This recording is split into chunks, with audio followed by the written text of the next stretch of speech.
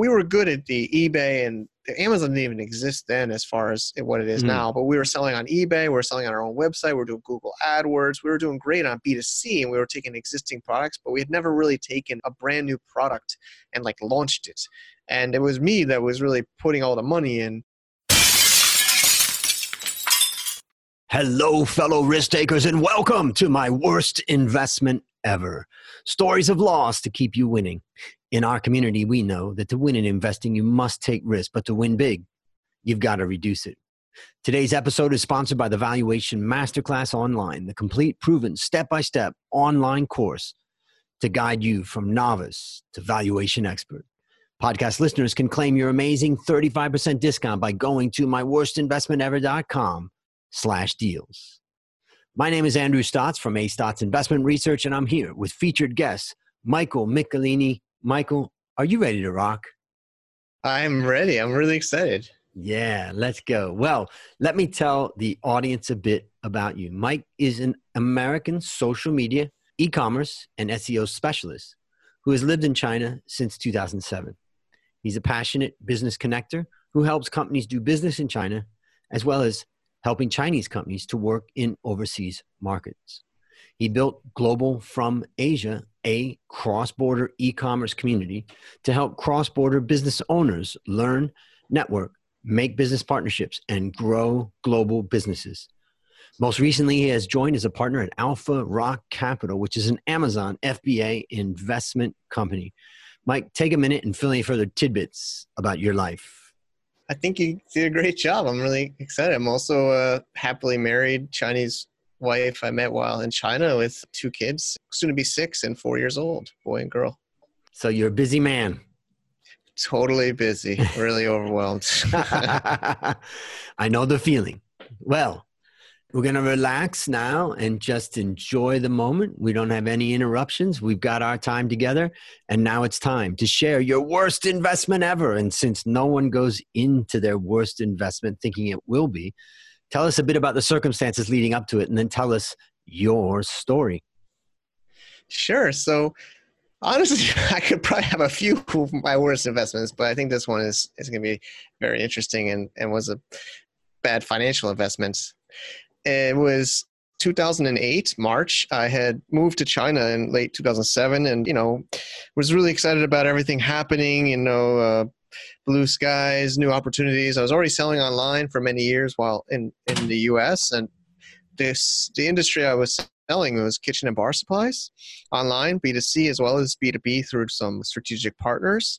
And I had been networking a lot of expats and Chinese people and down in Shenzhen City, China, in the south border city with Hong Kong.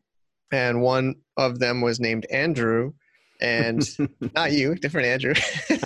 And he says, "Oh, you do bar supplies online too?" He was a sourcing agent. He was a product specialist. He'd been to China 10 years already. And he kind of took me under his wing as a newcomer, as a young guy, the new kid on the block. And he was always impressed with my internet marketing skills and my abilities. And he had so many product ideas. He had all these product ideas, and he was also in the same industry, and he was doing sourcing, which is basically helping U.S. suppliers finding factories in China. So, he was giving me these, a lot of times it was bar hopping, and dirty, street restaurants, street food, barbecues, which I still love, honestly, even though it's not the most healthy, but it's definitely the best bonding, with your big Qingdao beers or those big green bottles of, I don't know if they have in America, but those big oversized beers, and learning all the insights of China business, not just from him, but he was kind of like guiding me and giving me the inside scoop about manufacturing. So one of the ideas was a light up pour spout, basically a bottle top that you put on top of like a vodka bottle or any kind of liquid. And when you pour it, his idea was it would light up the stream of alcohol to the color of the LED. So fancy. Yeah, it's a really nifty one. Yeah, it's really it's a nice little gimmick. So, we're in March 2008. Wow, I can't believe it's 12 years ago now. But get me all excited about it. And, he's like, you have your website, you can sell these. You already sell your bar supplies, you have your customers, you have distribution. I can help engineer it. I'm here, we're both here, we can do it together. And it sounded like a great story. I mean, he had no internet experience. He had like a Hotmail, and he would do Skype calls sometimes late at night to the US, but he had no real computer or internet marketing skills, and he was an engineer and 10 years in China.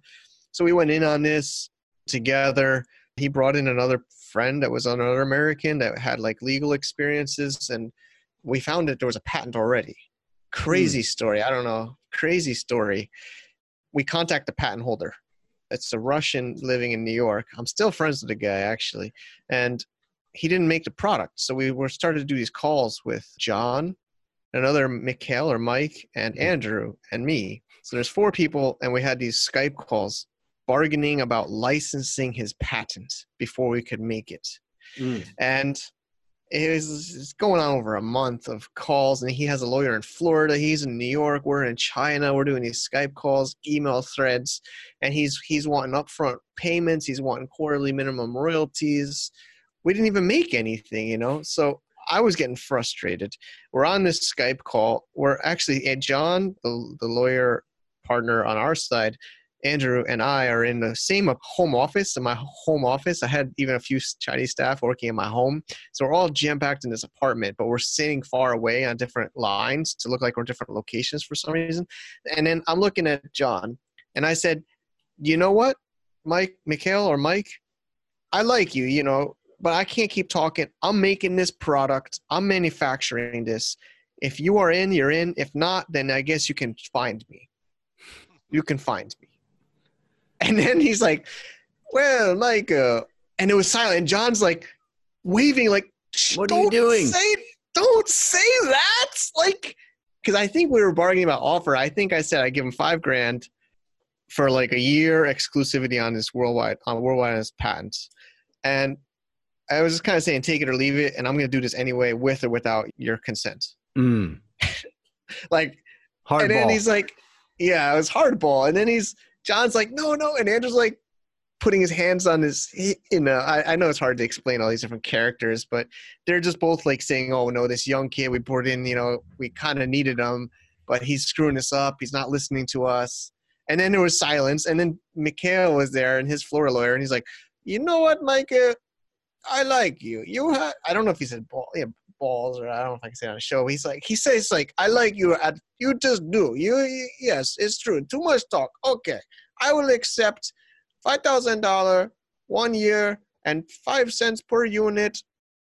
So basically, it was a deposit of 5 cents royalty per unit, up to the 5,000, and then it would be over that we'd have to pay him an extra for the first year, and then after that would be like quarterly payments based on sales and audits and access to financials, all this stuff. So we made this long agreement and did it, and then it went. I don't want to get so deep into manufacturing, but it was a new mold, so it's a new product. So there's more upfront costs, right? So the second hardball I had was Andrew, my friend, my guide, wanted me to use his friend's factory. And this is where I don't know. I'll never know the truth. But they quoted me an upfront fee of like $20,000 or maybe $15,000 for the manufacturing of the product. This is not to make the product. This is the setup fee. Like there's tooling or molds. And I'm like, that seems really high to me. And then he's like, Mike, you got to trust me. This is the guy. This is the guy. I'm like, there's other guys. You know what I mean? Like, there's other guys. So he was mad at me, but I quoted him. I quoted around a few other factories, and I was getting $3,000, $5,000 quotes for the same thing. Yep. Upfront fee tooling. So he got really angry at me, but maybe I was young and a cowboy, but I still kept him in the deal. I just said, it was actually it was a cheaper part of China too, because China's huge. People don't realize that, but it was a cheaper part of China. So anyways, we went ahead and paid the $5,000 to the factory that I chose and went ahead with it. And then we were getting people. I had my U.S. partners for my e-commerce business, the bar supplies business. Another Andrew, actually. Andrew, hometown friend. We grew up together. We started the business together while still in the U.S. So he's all excited. He's like, this product is going to be a millionaire. We're going to make so much on this. Like, just get us this product. So I'm sending him samples. He's talking to Bacardi US. Bacardi was interested. And just the lead time. I don't know, this is B2B. And so, it was just taking forever. And for me, I don't know, I said it started in March. I think it got into summertime and we're still like working with the sampling of the product, going back and forth. The LED wasn't bright enough. And then my partner in the US, even I wasn't satisfied with the brightness because I think that's the whole effect, right? You're Yep. pouring this vodka and this light, like a lightning bolt shoots out of it, but it Yep. was like a trickle of red, or blue or green. It was just nothing like what we thought. Because the way Andrew in China, my engineer partner, he kind of just jigged it together. Like he just took a battery, like an 9-volt battery, and put two, contacts to the LED. So it was really strong.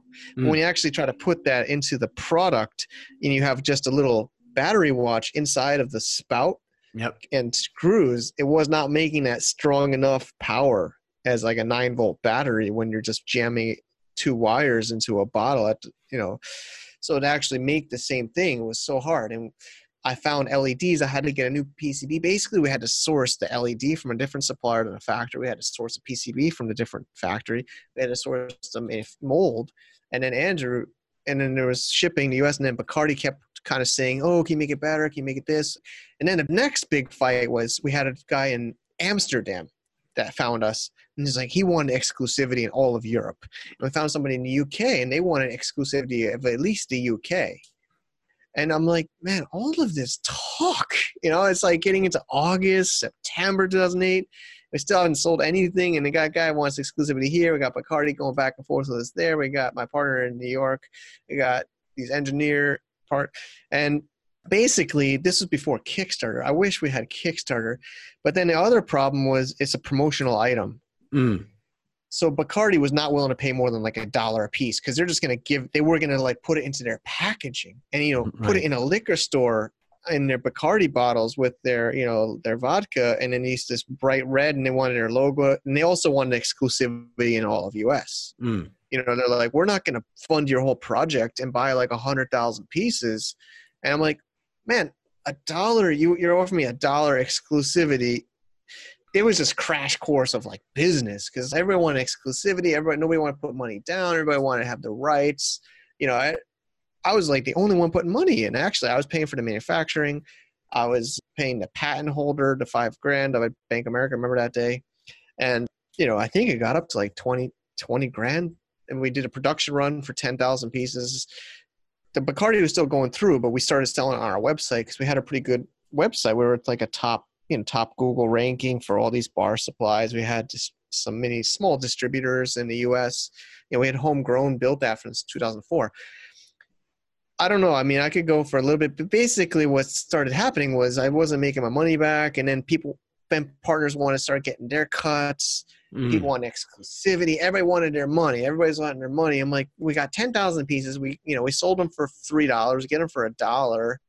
And then, we got to get to wholesalers and distributors, and we sell it on eBay. But then the distributors didn't want us to sell it online because they said it would undercut their margin. We were good at the eBay, and Amazon didn't even exist then as far as what it is now. But we were selling on eBay. We were selling on our own website. We were doing Google AdWords. We were doing great on B2C, and we were taking existing products, but we had never really taken a brand new product and like launched it. And it was me that was really putting all the money in. So how did it end, or how did it go? I mean, I don't know. It wasn't like a collapse, but it didn't make enough money. So then Andrew in China, I bought him out. Basically, we pushed him out. A lot of my friends said I pay him too much for his share of the product, but he's like, I taught you everything. And, so I paid him out up front, him and John. I remember we went to the bank in Hong Kong together, and I withdrew cash and just gave him cash, like in Hong Kong, like on the streets. I think it was like 10 grand for his share, which he didn't have a company. It was all contracts, but I just wanted to get him off my back because he was just on my butt about selling more, getting his share, getting his money. We sold like 20 or 30,000 pieces, but these are like little spots, or like a couple bucks, retail a few dollars, and then, so basically just didn't really make enough money, and it was just losing momentum. It was losing momentum. And then Bacardi ended up rejecting it because the craziest, this is the breaking point. My partner in the US was, sending to Bacardi, and then it's just this long chain of communication, right? So it's going from Bacardi US Texas office to my partner in the US. And then they rejected it internally because it passed US FDA, but it failed Bacardi's internal quality control test of the material of plastic for a certain percentage of some kind of a plastic chemical. I can't remember the word. So it's food grade. It needed to be food grade plastic, I guess. It was enough for U.S. food grade or U.S. importing. Like, it wasn't like going to kill anybody or hurt anybody, or it was usable. But their own internal requirements, it wasn't enough. And this was maybe I'll say this is the breaking point. The factory in China is like, it's called Face. I think, you do business in Asia, and it's like, no, our quality is good. They're wrong. I'm like, no. I'm not saying your quality is bad. I'm saying that, can you give me a different composition of material of this percentage of this chemical? I don't even freaking understand, honestly. But they said they need less than 20% or 30% of this specific chemical of plastic in your plastic of the mold or of the product. And then, I don't know, it was lost in translation, basically. So we lost the deal, and then there was turnover. Because I'm thinking it's probably going past Christmas. I think it went into 2009. It just kind of, maybe I wish I had Kickstarter back then or crowdfunding. So how did it end? The ending was, it just kind of like died. I mean, the ending was, I just didn't reorder it. Basically, I think I did 2 batches of 10,000. But it was always on me to upfront pay. Yep. I mean, I was selling them retail one by, like a 2-pack for like $10, like $5 each. And of course I'm paying $1.50 my cost. But then Bacardi, and then the Amsterdam guy wanted it for like 75 cents per, because he wanted to sell it to his Bacardi or his liquor company in the US and Europe for $1. Basically, I learned after that the promotional market is like $1 a piece. Right. Landed. So let's review the lessons that you learned. Yeah, let's go. What's the number one thing that you learned from this? I mean, there's a few, but I guess market research, market validation, or selling the product before. I mean, we did have the market. We did sell these. This was our industry, but I guess I didn't really know the promotional market. I knew like the B2C, like I didn't sell to like Bacardi before. I didn't sell to these big distributors before. I should have known $1. It was basically, if I had known it was $1, then I should have made a cheaper product. But it was also hard because we wanted the quality to be good, But they want to just throw away stuff, I guess. And any other lessons that you learned? Well, I mean, as I mentioned, there's all these, you heard about 4, 5, 6 different people involved. There was a joke. They called me like the Godfather in 2008 because I was making all these deals. Like, I had made some money in Wall Street, and I was just kind of like, I saved money for MBA, and this was my MBA. And, I had a few other projects, honestly, but I thought I was just, give this guy half of this one, and or 25, there's 4 of us here, 25% each here. And then you're engineering, your sales, you're like, you do this, it was very rough. Like I had 2 or 3, I did have contracts, honestly. I could even dig up that one, but there's like rough agreements without really clear exit strategy. Like, what if this guy there was no, the most important part of a contract is the breakup, right? Like what happens if it doesn't work out? And we didn't have that. So it was just this fighting, and I just ended up paying them. And a lot of my friends, 10 grand, screw that. Don't pay them nothing. Just say you give them some kind of percentage of sales in the future. Yeah. That was another lesson. All right. Let me summarize some of my takeaways from it. I think the first one is the idea of understanding the market. And it's hard to, when you get excited about a product, sometimes we miss, the market. The market's more important than the product. And I think, in this case, understanding that market, and it sounds like really the ultimate death blow was probably the rejection because of this concentration of certain amount of plastic. Yeah. And I'm not sure that you could have even that's a hard one to say that you could have found that out. It's a tough one. The second thing that's critical is if you have no sales, you have no business.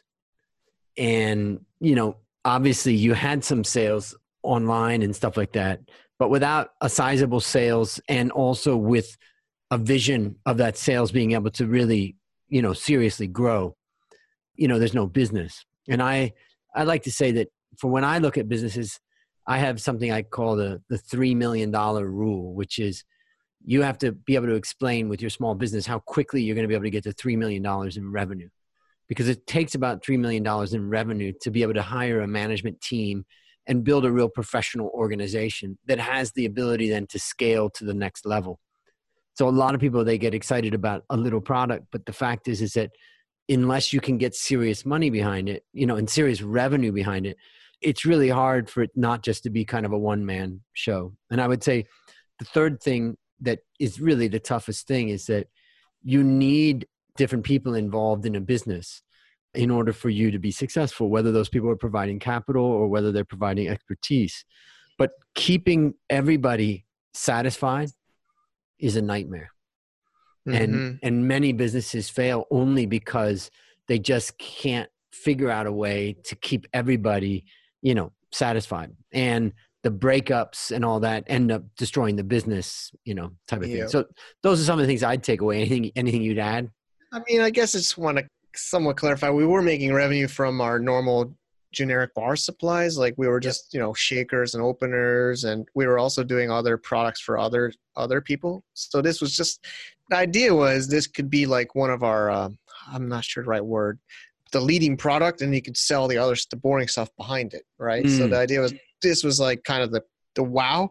We sold some to our competitors, like our online retail competitors, because we used the whole patent, and I even got a trademark. That was maybe one of my responses to you. I mean, I still get wows. Honestly, I still have very cool website idea online still. I mean, I even still get some leads. I just don't reply because the sticking point is somebody's got to put like 10 grand into this, to get it, to get an order basically. So, I mean, honestly, it could still, maybe it could even be better now with LED technology, battery technology. There was maybe a limiting thing. And I was even thinking about Kickstarter. I mean, honestly, crowdfunding, some people said I should have even done, I could have even pre-sold these, right? You could have maybe tested the market by selling them first or getting Bacardi to put a purchase order. But Bacardi or any of those guys wanted a working sample, which makes sense, right? Yep. All right. So based on what you learned from this story and what you continue to learn in your life, what one action would you recommend our listeners take to avoid suffering the same fate? Imagine a young person getting excited about a similar type of situation. What's the one thing? They're lucky that there's crowdfunding now. So I would say, leverage crowdfunding if you have if you're doing something totally unique, try to sell it first. Like you said, if you don't have sales, you don't have a business. But on the other side, I don't like these scammers. Like I even have friends that I almost call scammers. They sell on crowdfunding and they don't deliver. So so don't do, that's the opposite. Like that one makes me so mad because I did this without crowdfunding and now I see friends that oversell and don't deliver. So definitely at least have full intention to deliver. So definitely leverage that, or even if it's not crowdfunding, sell something first. Sell, I've listened to podcasts and stuff about sell sheets, even have provisional patents. Obviously, I don't know, we didn't talk about this, but patents are almost BS. Like I think the guy agreed because he knew he couldn't do anything to me. Right? Exactly. I think I could have even sold it in the U.S. market. I could have maybe sold it in Europe without, because this is a U.S. patent. I think he realized if I was really going to do that. So I wasted too much time on this patents, and I don't know how you're feeling, but don't get caught up in the patents. Don't get caught up in patents. If you're an entrepreneur and investor, of course, it's important to have your IP. I think the most important is brand, trademark, not patent. Great. All right. So last question, what's your number one goal for the next 12 months? Goal right now, as you mentioned earlier, I'm in an investment company. I'm just building out. We're scaling. We're raising. We're buying out more brands. I scale. All right. Scale. All right.